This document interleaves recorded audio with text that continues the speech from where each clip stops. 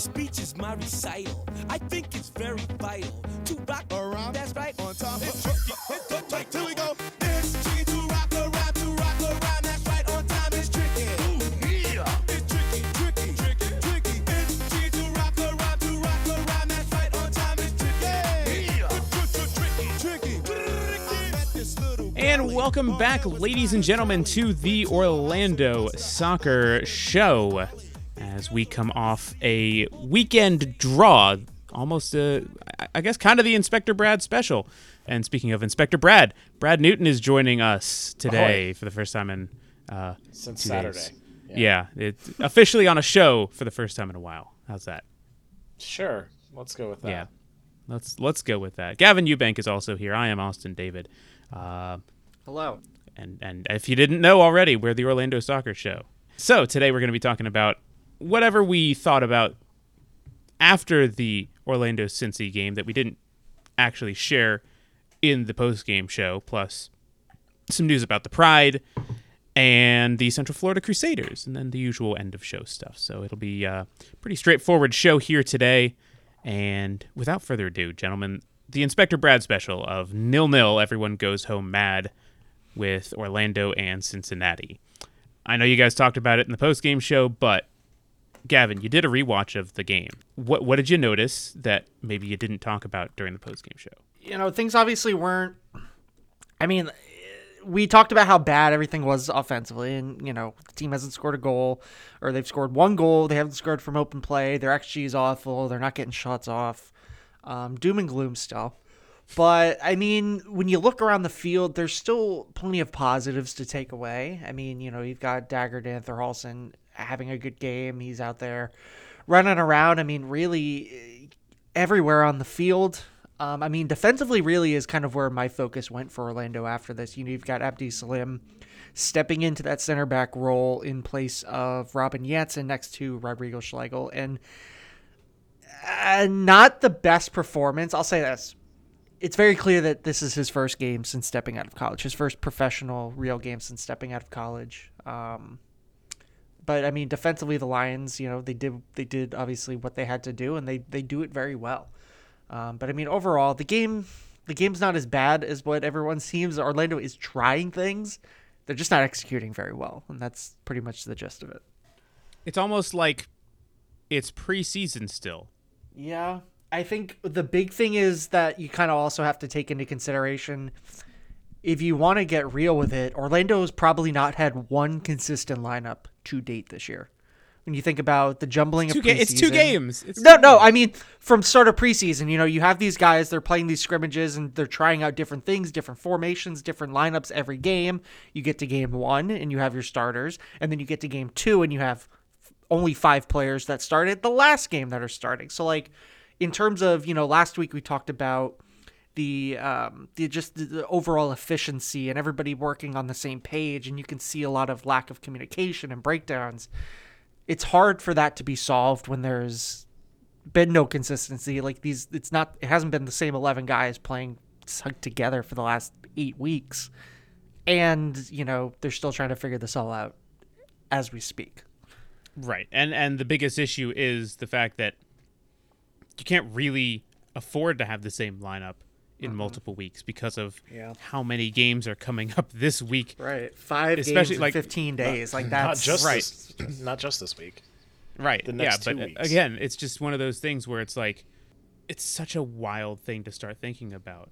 Almost didn't realize it until I was hearing it on the broadcast that, you know, just how many games they're going to be playing in such a short period of time. And not only that, but you're here in Orlando, then you're going to Monterey, then you're going to DC, then you're coming back to Orlando, and then you go, you're at home against Charlotte. So, I mean, that's a lot of flying around, a lot of in and out of the country, like all of that in the span of just 2 weeks. It's definitely not going to be easy, especially at this point in the season when they're obviously not really close to full match fitness yet. Yeah, I think the toughest turnaround for them is going to be that second leg against Tigres. You know, going to Monterey, going to DC, and then coming back home only on 3-ish days rest. Like, that match has the potential to be not great. Charlotte is sort of a question mark at this point in the season still. They got destroyed by St. Louis. And St. Louis is, again, like, it's not great when your manager comes out and says, like, yeah, we're going to just put a team out there, and that's about as best we can hope for. But I think that second leg against Tigres is going to be a real tough matchup for them. Not to say this first one isn't going to be tough, because it's Tigres. They're the best team in Mexico. So I don't know. It's going to be tough. Yeah, I mean, your Tigres, the 2022 CONCACAF League, Champions League winners. So I mean, they've been here, they've done that in this tournament, and now you've got Orlando, who it's their first kind of, they're obviously their first time on this stage, and it's not the easiest to draw. As I think most people have Tigres making it to at least the final, which obviously means that Orlando is not getting out of this round. So we'll see. Again, if they can somehow get a result in Mexico, another 0-0 draw perhaps, anything can happen in Orlando. And again, it's despite how the form has been early on in the season, that doesn't necessarily mean that it's going to be exactly what you expect in Mexico. And that's the fun of it, is like this could go multiple ways, and it could just get really, really crazy. I mean, here's the thing. Tigres present an interesting problem to Orlando City because they've given up the fewest goals in Liga MXs. Not to say that they've scored the most, but they've definitely, which is not the case. They've only scored 16 goals. I mean, in 10 games, they have a goal differential of 10.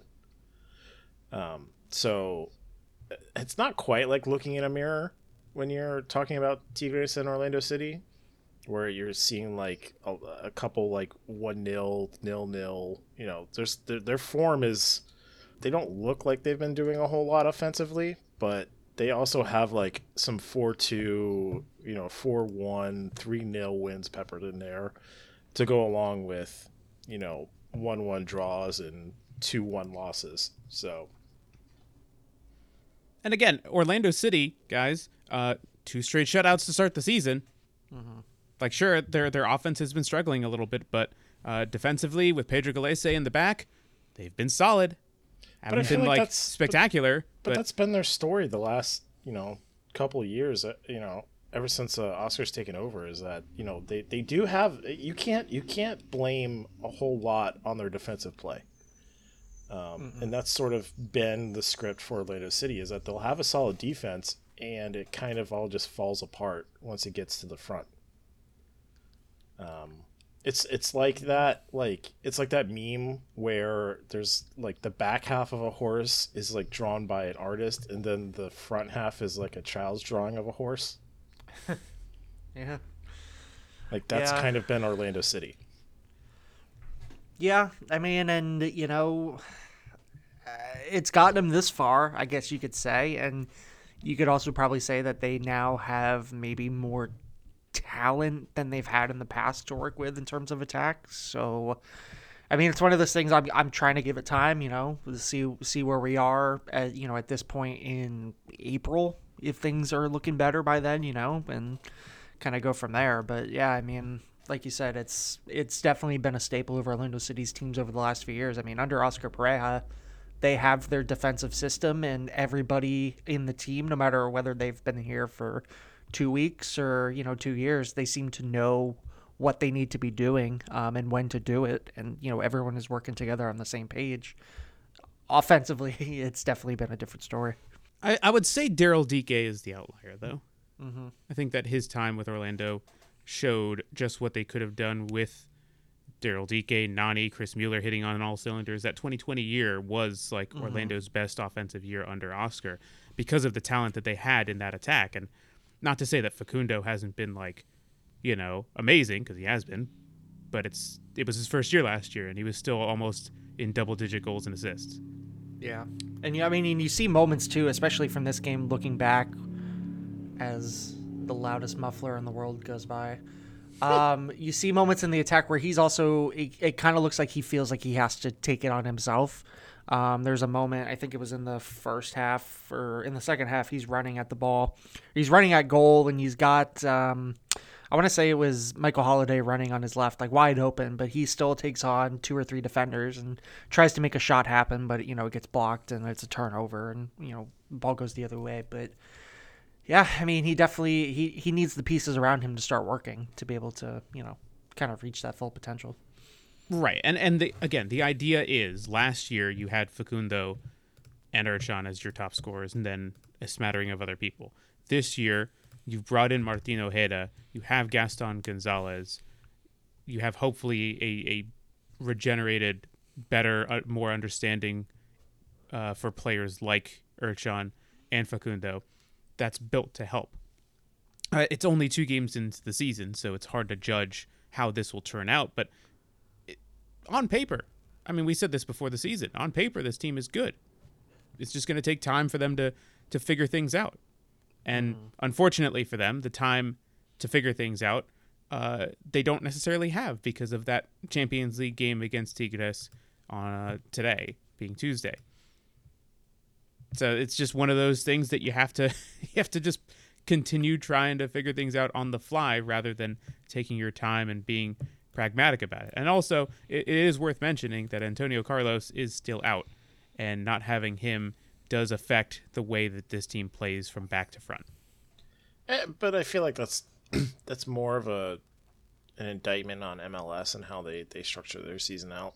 I feel every MLS team is sort of figuring things out who participate in CONCACAF Champions League, and that's why historically such an emphasis hasn't really been placed on Champions League with MLS, is because we run into this exact situation where it's either still preseason or teams are only just now getting into league play.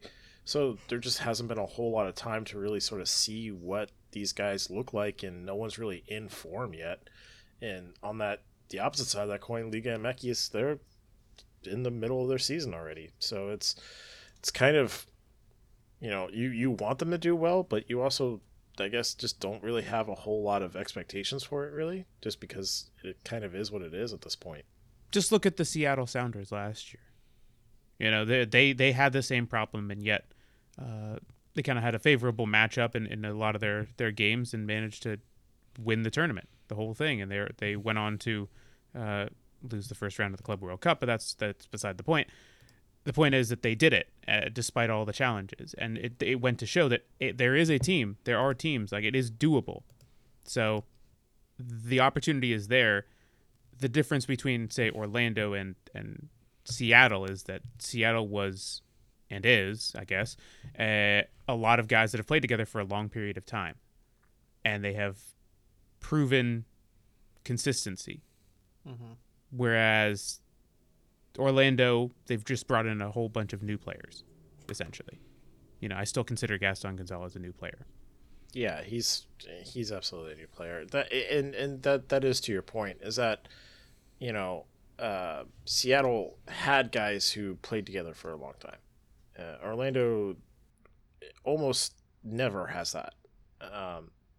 Even their entire existence in the league, they've undergone some sort of major talent overhaul. It feels like every 3 years or so is about where we're at with that. So it just, they keep churning in new guys, and that's not a bad thing. It's just the only thing it does is it prevents guys from really sort of building that rapport with one another. So honestly, that's one of the things I'm looking forward to this year, is sort of seeing how Ojeda and Facundo Torres sort of get in form with one another and really sort of build that attacking partnership. I don't know. I still don't know how much longer Kara is for Orlando City. Probably heading into that summer transfer window. If he's gone, I probably wouldn't be too surprised. So to sort of see Ojeda play in like more of a false nine might be something that they might end up doing. I don't know about that. That's a bit of a stretch. I feel like that. Yes, it's a possibility, but you don't have Ramiro Enrique, Duncan McGuire, and Jack Lynn just to sit on the bench. I mean, I feel like they want to have Ojeda in a playmaking capacity, not necessarily a goal scoring capacity. They want him to score goals, but he's in the 10 spot for a reason, not playing as a false 9. Yeah, I mean, Orlando plays a system that needs a true 9 in there.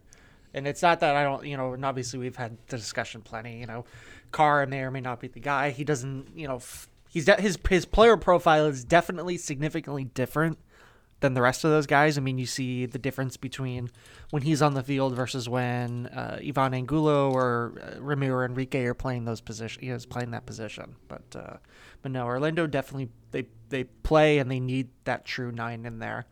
It's just they have to figure out who that guy is for that spot. Well, I think the bigger thing is Orlando City needs to figure out what their strategy is going forward, because in that Cincinnati match they were trying everything they could through the middle, and I recognize that it's not really representative of who Orlando City were in that Cincinnati match, but they looked like they wanted to send everything through the middle, and that just absolutely was not working out. So if they want to have a system with a 10 and an actual striker like moving things around, then they're going to have to figure out what does it involve? Does it mean getting Torres and involved more on the wing, or do they keep trying to send things through the middle? Like that's honestly one of the things I think they need to figure out going forward. It's definitely interesting too, because as much as we kind of ragged on Huan, one of the things that he did well for Orlando was his speed alone created far more opportunities for Orlando down the side that you don't necessarily see from like Mikey Holiday. And Michael he's playing well, but he obviously doesn't have the same ability to cover that much ground and bust through a defense like Huan had down the side. But I mean, against Cincinnati, you saw Gaston Gonzalez doing quite a few. He was making good runs, he was making good plays out there. So at least on the left side, you could say they've got potential. And Gaston, moving forward, and then definitely on the right, if Michael Holiday and Facundo can figure out a way, or Vasquez can figure out a way to get those guys breaking through more opportunities, they certainly have better options out on the wing. Yeah, and I think that's going to be time, right? Yeah.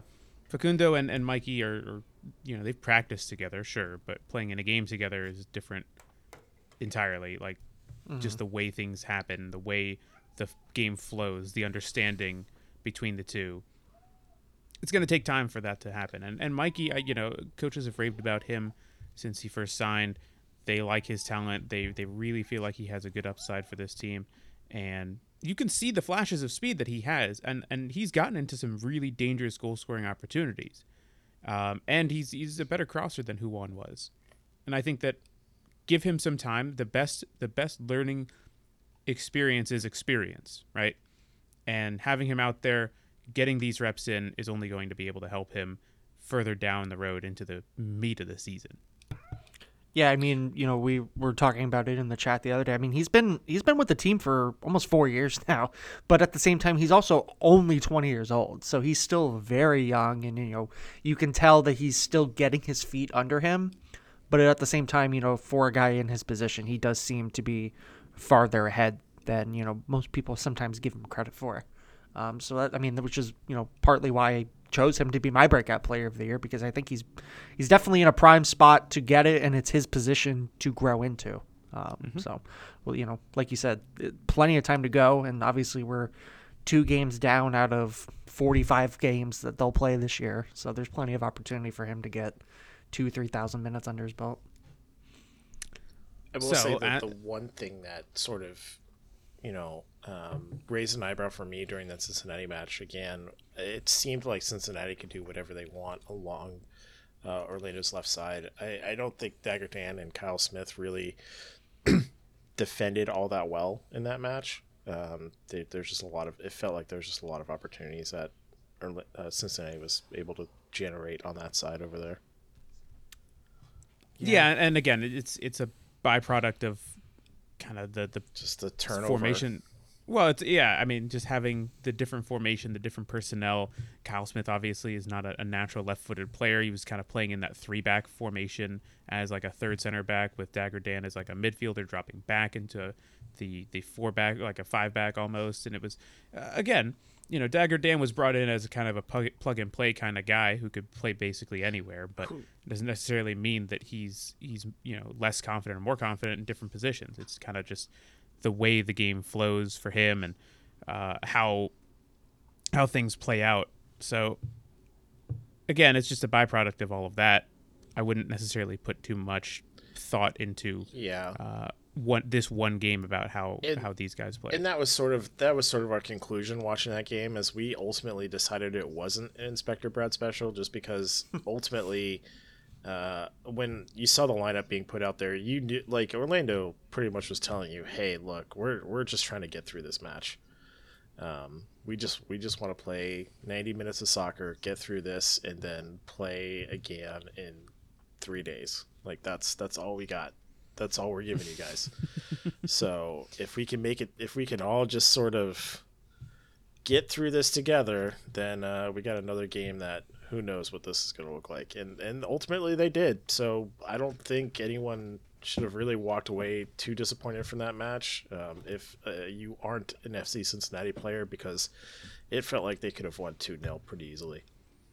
Yeah, and shout out Pedro Galese for coming up big with some big saves. Yeah, and Costa for forgetting how to shoot at the top of the box. That was huge. Yeah, he missed a couple good opportunities, didn't he? He had the ball at the top of the box. It was like unmarked, and it was like he just kind of forgot what he was doing. It's like he was buffering for a second. It's like the dial-up system from AOL just kind of hit him. Yeah. Someone found one of those Buffalo Wild Wings remotes and just hit pause. All right. Enough about Cincinnati, because we talked about that in the postgame show and 20 minutes now here. Let's change gears here and look forward to the Champions League game and take a harder look at this game against Tigres, because as we mentioned, it's going to be tough. Yeah, they're pretty good. Yeah. I think the highest spending team in CONCACAF, I believe, one of. Well, I mean, Orlando City is also one of the top spending teams in CONCACAF too. I mean, this year, but like consistently, like Tigres consistently, spends. Yes. They do. Let's not forget who Tigres are for a second. They are who we thought they were. Yeah. They're but don't let Orlando City let them off the hook. Mm-hmm. How'd that Bears team do, by the way? Don't want to talk about it. Hey, talking about Tigres, their last match, they won 1-0 against, I believe it's Necaxa, I think. In terms of their lineups, Necaxa? like they're... What? Necaxa. Is that how you pronounce it? I think so. No, well, butchering that one. Anywho, they won 1-0. Currently in Liga MX, they are second behind Monterrey. They're only 10 games into their season right now, the Clausura season. They finished fifth in the Apertura season. So, not like world beaters as of right now, but they're definitely very good. Necaxa? I think it's Necaxa. All right. Whatever it is, they won against them 1-0. They were outshot 17-9. Listen, they play a very similar system that Orlando City does. 2 defensive midfielders, 3 in the middle, and then their number 9 up top. 4-2-3-1. Yeah. They don't have one of their best all-time players in Gignac. Well, yeah, because he's old, so. Right. But I'm just saying, like, Gignac used to be like the guy, the one that everyone knew. Now they've got guys like Nicolas Ibanez, who's their number 9 now up top. I believe they have Luis Quinones, who's just really rapid down the wing. Sebastian Cordova, who's playing in the middle. He's very solid. Plays for the Mexican national team. Not often, but he does. Definitely one player to kind of watch out for in the middle of the park. So also, Gignac is still on Tigres. He's just hurt. He played as recently as Valentine's Day. Oh, wow. Okay. They also used to have Florian Thauvin from the French national team, but he's no longer there. And they also have Diego Lainez from the Mexican national team. I don't know, guys. What are you thinking here? It's definitely going to be, the goal here is to get out, like you said, either with a draw if possible, or keep the aggregate as low as possible. So if you can get out of here with a point, or you don't concede more than, I don't even want to say you concede more than 2 goals, because I don't know if Orlando can score 2 goals at the second leg. But if you don't concede more than 2 goals, yeah. Especially against Tigres, who, again, play a similar style, but also concede as much as Orlando City do, which is to say not much. Yeah. So, I mean, you're going to see this team. I mean, you're probably going to see them bunker. You're going to see probably, pretty similar to what we saw against Cincinnati. They, like we talked about in the postgame, they weren't very protagonistic. They, sat back. They were very methodical in how they pushed forward. There was a lot of times, especially in the second half, where it was 11 men all in their own half of the field behind the ball, and, just try to press them on the counter. Look for those opportunities. Orlando is, from what we expect, that they're going to be playing their best choice lineup, and so there's going to be plenty of talent on the field. I mean, I'm trying to remain optimistic. I think realistically, I don't see a way that Orlando gets out of this. I don't see them beating Tigres across 2 legs. But, optimistically, I want to say that they can at least keep it close enough to be in that second leg next week in Orlando and say, we're at home. We know, or we hope, the stadium is going to be bouncing, and the full support of the wall will be there to kind of will us to as close as we can get. But I have heard sales has been really good for that match. Really? Well, that's good to hear. But if you got a good stadium, and obviously Wednesday night at 8:00, it's 8:15 is what it says. But who knows if that's actually closer to 8:30. But that'll be tough. That'll be tough to get enough people out there. I don't think you got to worry too much about having that stadium full. Tigres travel really well, and they pack out their stadium, so might not be a friendly crowd even in Orlando. Yeah, no, that's fair.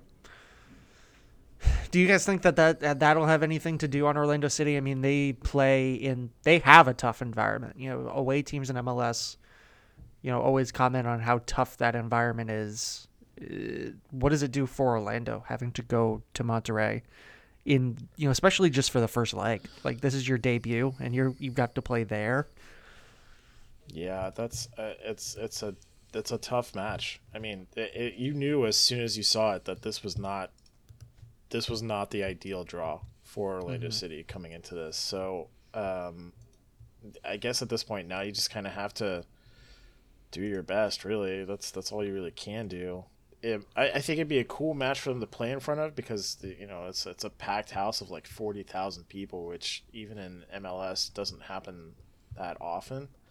I think especially for people that are going to be getting up for that one, so it's going to be interesting for sure. Yeah, I think it'll be a fun experience for a lot of these guys who have never played in front of that many people, and especially it's going to be a hostile crowd. It's not going to be very easy. Even the drive to the stadium, there is probably going to be some. Yeah, to give you a sort of an idea, if you don't really know too much about Tigres and Liga MX, the 1 year they got relegated in 1996. It was the only year that a team in the second division of Mexican soccer was able to sell out every game that they played. So gives you an idea. Their fans, they're up for it. So it's I'm kind of excited, because if there's one team in Mexico that definitely shows out and supports their team, it's them, and their team has been really good for a lot of years. So yeah, I'm a little disappointed that we have to watch this both at 10 p.m. on a Tuesday, but also on FS2, which is extremely low quality broadcasting on top of being just a Fox broadcast. So that's less exciting. Get 2 games of Apple TV and you've already spoiled. Yeah, because I don't think Fox Sports 2 broadcasts in HD at all. Yeah, you still need cathode ray tube TVs to watch those on. I think I got a CRT somewhere around here that I'm playing Nintendo on. That Little over-the-air action. Yeah, if you got one of those like plugins for Game Gear that was able to pick up games, I think that's one of the other ways you can watch this game. There you go. All right. Predictions for this game, I'm gonna say 2-0 Tigres. Brad? Yep, same here. Probably 2-0. If it gets with the distinct possibility that it gets ugly and can turn into like 4. That I would, going- yeah. I'm- I mean, I'm- that's you know definitely what? the worst case scenario, I think, for Orlando. I'm going 0-0 draw. Ooh. Wow. Call me an optimist. Yeah, I mean, that's definitely optimistic. I think we all pretty much agree that we don't see Orlando scoring. It's just a matter of how much they give up. Like I said, I mean, I feel like best case scenario is 1-0, but we'll see. Definitely hope you're right. I'd like to quote one Dominic Dwyer, who once said in training, "We're very optimistic and working very hard." Yeah, how'd that year go? Moving on. Let's move on from Orlando City and talk about the Orlando Pride. Not much to talk about, but there are some things to talk about. The biggest thing, I guess, is they beat FSU at FSU 2-1 in a preseason game. Took them long enough to do it again. They did do it. Yeah, Brad, I think you said that this means that it might finally be their year. Yeah. It doesn't happen. They don't beat Florida State very often, but it could be a sign of things to come. I'm pretty sure the last time they beat FSU was 2017, the year they made the playoffs. I think they beat them in 2021. Did they? Okay. And the less said about that year, the better. So, listen, who could expect exactly what happened in that? Speaking of, you guys want to figure out what Mark Skinner's up to today? He's winning the league, isn't he? He's winning the league. Yeah. Partially because Arsenal are missing their 2 best players to ACL injuries and are out for the year, but that's beside the point. Right. Mark Skinner is made for English women's soccer, apparently. Not American women's soccer, though. No. We just don't really appreciate that form of British art over here. That's what it is. Him and that goofy hat. Listen, people started buying those hats at the stadium, okay? Yeah, what are they doing with them now? Wearing them during the summer, I guess. There's great purchases there. They are practical, okay? All right. I mean, they are. Anyway, Anyway. I mean, you could just be like everyone else and buy like one of those like straw hats too. Yeah. Why not be different? Because I don't want to look like I think you should leave sketch. Someone told Mark that he was the only guy that they've ever seen pull that head off, and that's why he stuck with it. All right. The other thing about the Orlando Pride, besides their current their continuation in their preseason, is the fact that EA Sports FIFA, soon to be EA Sports FC, because they're losing the FIFA licensing, is adding the NWSL into FIFA 23, But not which is big Exploria news. Stadium. Yeah, that's been a talking point since 2017. To be fair. By the way, where are EA headquartered? I believe in Vancouver. Oh, right. Tiburon is. Tiburon is here in Orlando. That's the Madden arm of EA Sports. The FIFA arm of EA Sports is up in Canada. They got any of that stadium modeling tech at Tiburon? They might. Anyways, so the images that they did show of Orlando City, or the Orlando Pride, did have the updated lunar kit in them, but not spoiling their new home kit, unlike what they did for Gotham.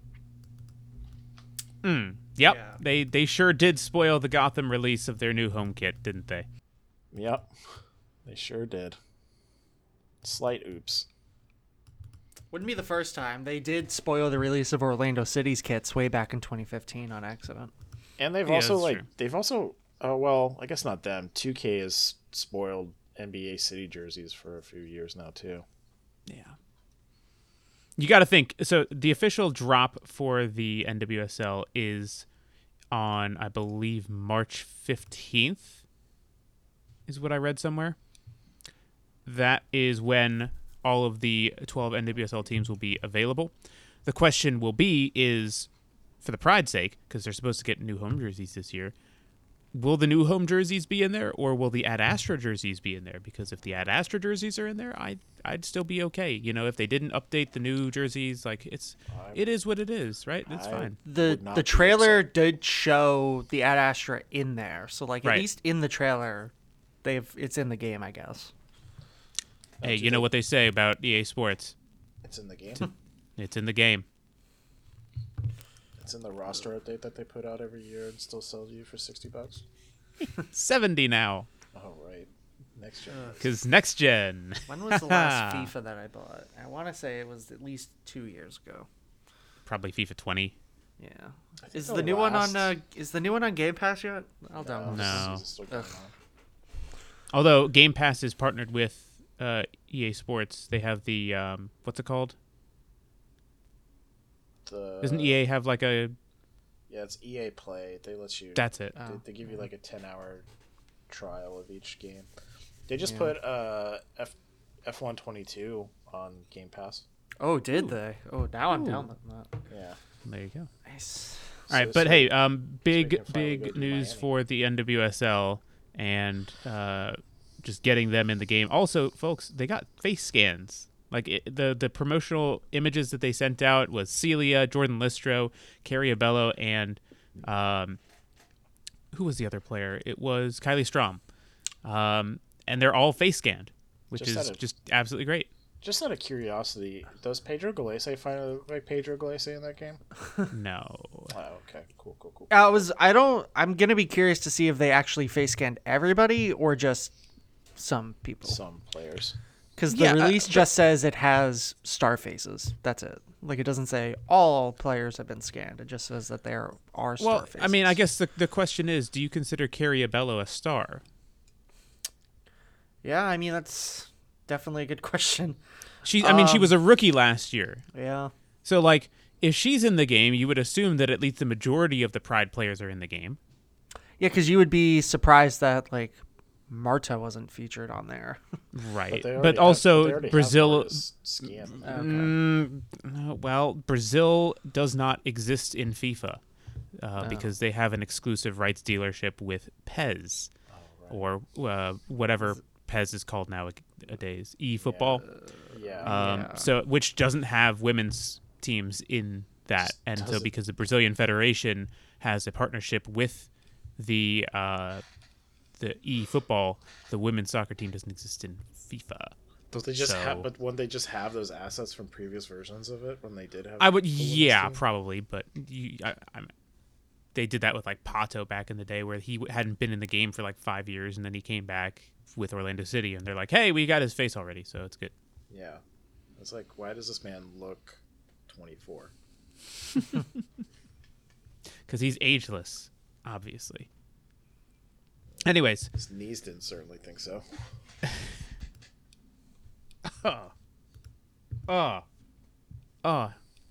that hurts. That hurts for him. Like his knees. All right. Other than that, for the Orlando Pride, they still have a number of preseason games left to go on their season. Their official start of the season is going to be March 25th is the official start of their regular season, but they will be on the road in Portland for that game, and then they'll be back in early April for their home opener.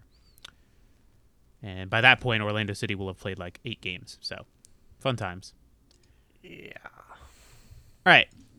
on to the final little bit before we get into our weird news and red cards. So, gentlemen, take your time to get your weird news and red cards ready and available. I'm going to go through and talk about the Central Florida Crusaders.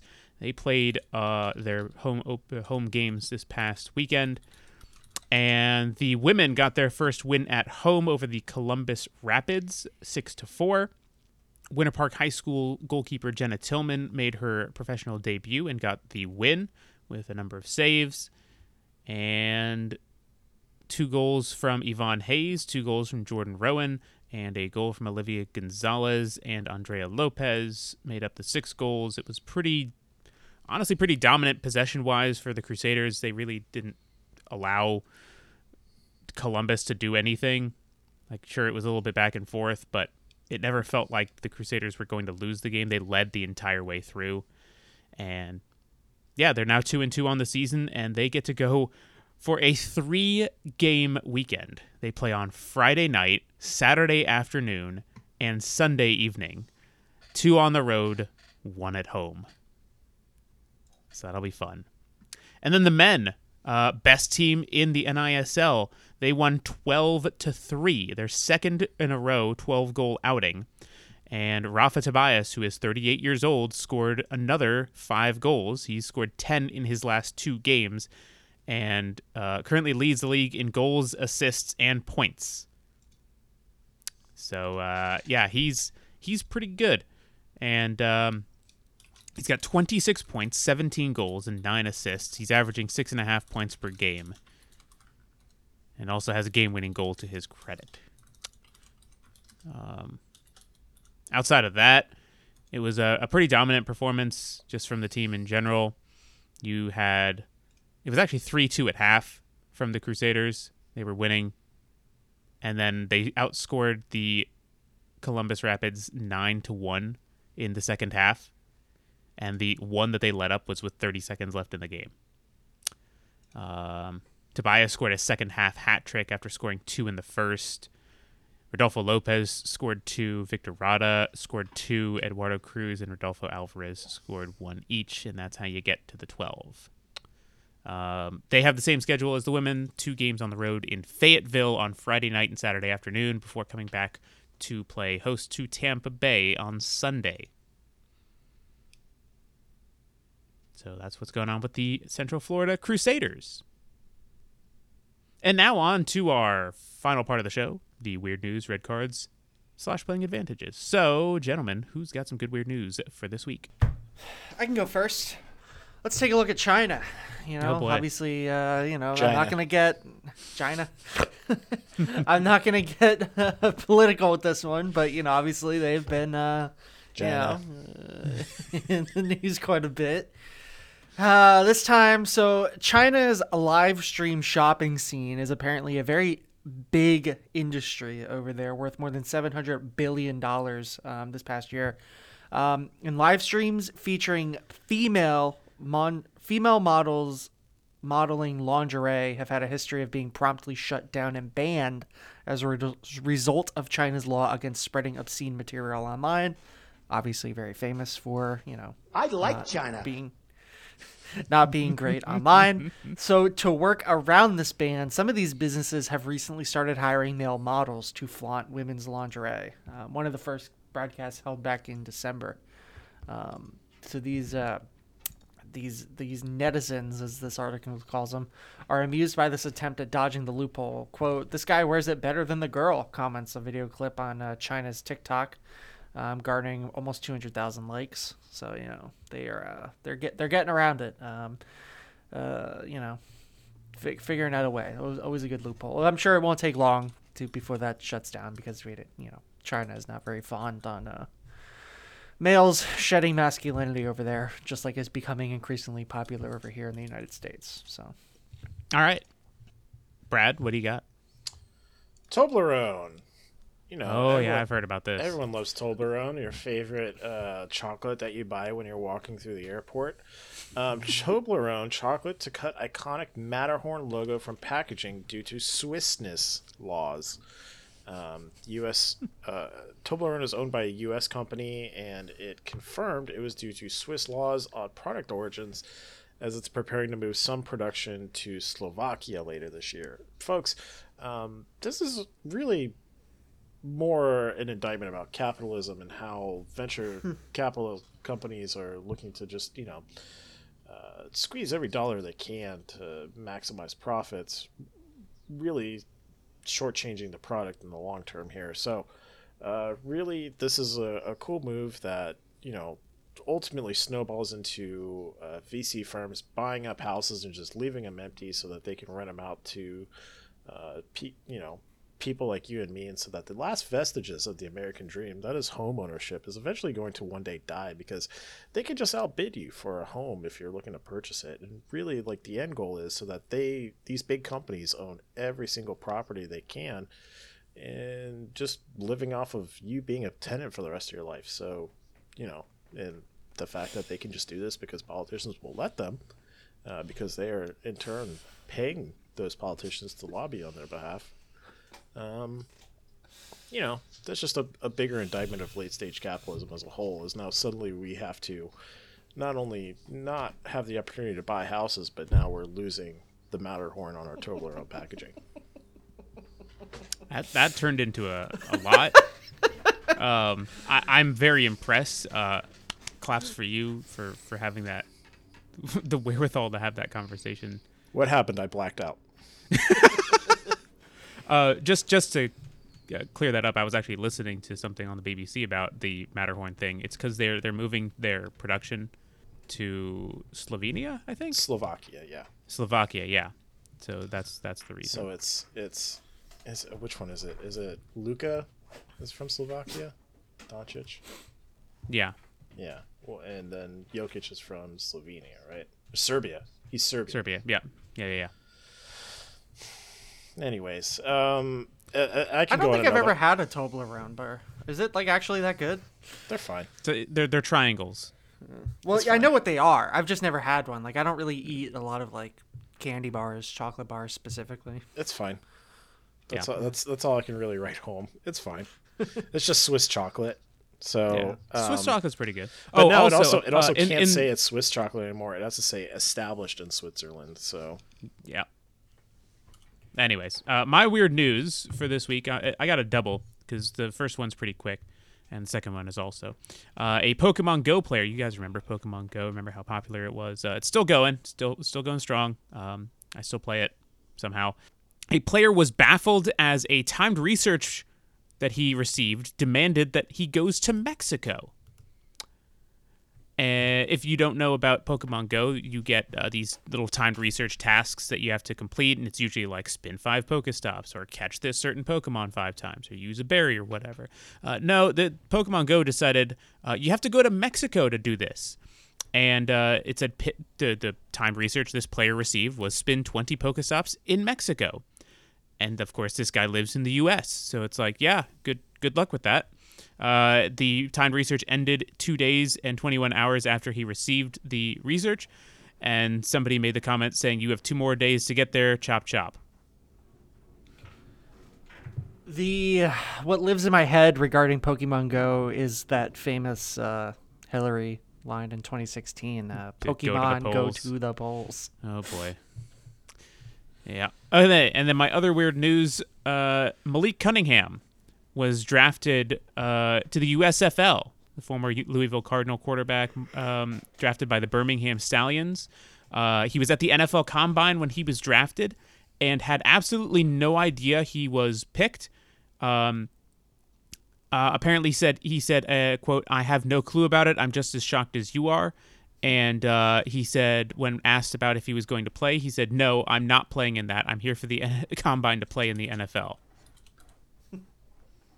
So, good job, Birmingham. You wasted your 22nd overall pick on a player who is not going to play for you. Someone messed up their research or whatnot. I don't quite understand that. Anyways, that's my weird news. Any playing advantages or red cards for this week, guys? Yeah, I'm playing advantage to Detroit style pizza. Oh, it's quickly become my favorite style of pizza. We just ordered Soto Square last night. probably one of my favorite places to get it from. We got the Detroit Rob City, and the garlic cheesy bread, which I can't recommend enough as well. But the Detroit Rob City comes with whipped ricotta, sausage, pepperoni, and Mike's Hot Honey on top of it. And then you also get the best, like, crispy four-corner pizza that you can get in Orlando. So that's who I'm playing advantage to this week. Detroit style pizza. Okay. I'll jump off we're that. not sponsored by Soda Square, by the way. Just wanted to let you guys know what my order preference is from them. I'll jump off that. I'll give a playing advantage to Detroiters. I'll keep it on brand. But I'll give my main playing advantage to City Skylines, the great city building video game, PC. It's on console as well. I spent way too many hours on that way back in the day when it first came out on Xbox. And they're coming out with City Skylines 2, they announced today. So that is going to consume my life coming up. So very excited about that.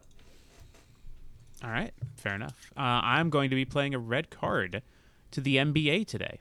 Ooh. Last night, Giannis Antetokounmpo got a triple-double with his 10th rebound with basically a self-pass to himself off the backboard. For those old heads from Orlando Magic's early days, Anthony Bowie did something very similar and almost got into an entire fight about it because he needed a triple-double and basically kind of gave himself a rebound and, made people upset.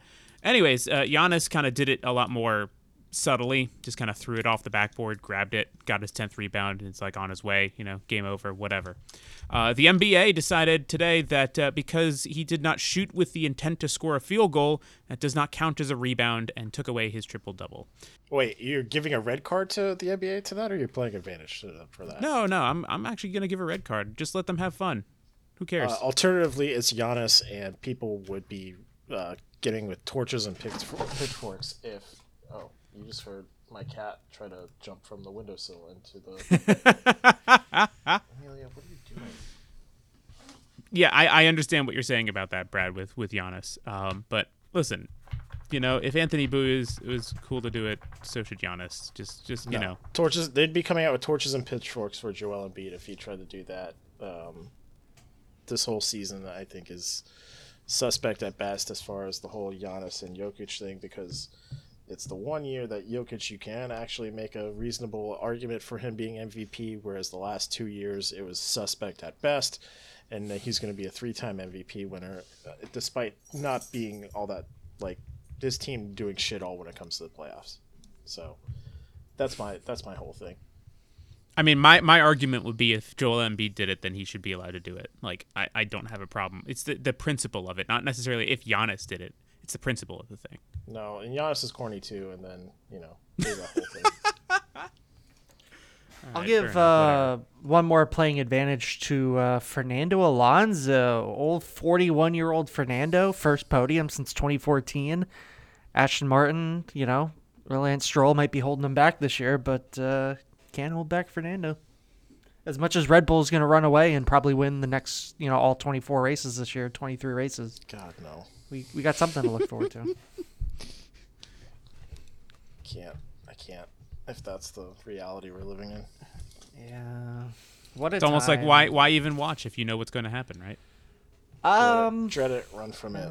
Destiny arrives all the same. LOL, Max wins. That's basically. He's just going to win everything again this year, isn't he? That sucks so bad. And then Ferrari is still Ferrari. Mm-hmm. And it took them an entire winter for Mercedes to finally admit, like, all right, this car is not going to get any better. Yeah, all right, dump this car is not it. Yeah, it was like, I know we had all of last season and preseason testing, but we finally decided this ain't it, man. Did Haas and McLaren do anything this past week? Oh, did McLaren do something? They did something. You could say that. What happened? They were bad. They were real bad. Oh boy. There is a negative vibe around that whole team. Like I just don't think you could feel anywhere else right now at the moment. How did Lando do? Not good. I don't think he didn't score points, right? No, he absolutely did not. Piastri DNF'd. And, Lando might as well have DNF'd the way that race was going there for a while. He was not. He did not look like he was going to be doing anything. Lando finished 17th, ultimately last out of the competitors who actually finished the race. Yikes. Yeah, Esteban Ocon had probably Esteban Ocon really sideshow bobbed himself by stepping on rake after rake after rake because he would get a penalty, and then it turned out that your pit crew worked before they could actually do it, so now you get another 10-second penalty, and then you were speeding in the pit lane, so now you got another 5-second penalty, and yet somehow it was amazing because and then ultimately I think Alpine was just like, you know what, dump it. This one's garbage. It was a bad idea. Apparently, fans are calling for Lando to leave McLaren. You probably should. And that's been your F1 minute here on the Orlando Soccer Show. You probably should. All right. Yeah. Let's end the show here, guys. For Gavin Ewbank and Brad Newton, my name's Austin David. Thanks for tuning in to another edition of the Orlando Soccer Show. We'll be back probably later in the week to talk about the DC United game and possibly a very much later post-game show, depending on how things go with the game against the Tigres. So without further ado, thanks for tuning in. We'll see you later. Bye. Bye-bye.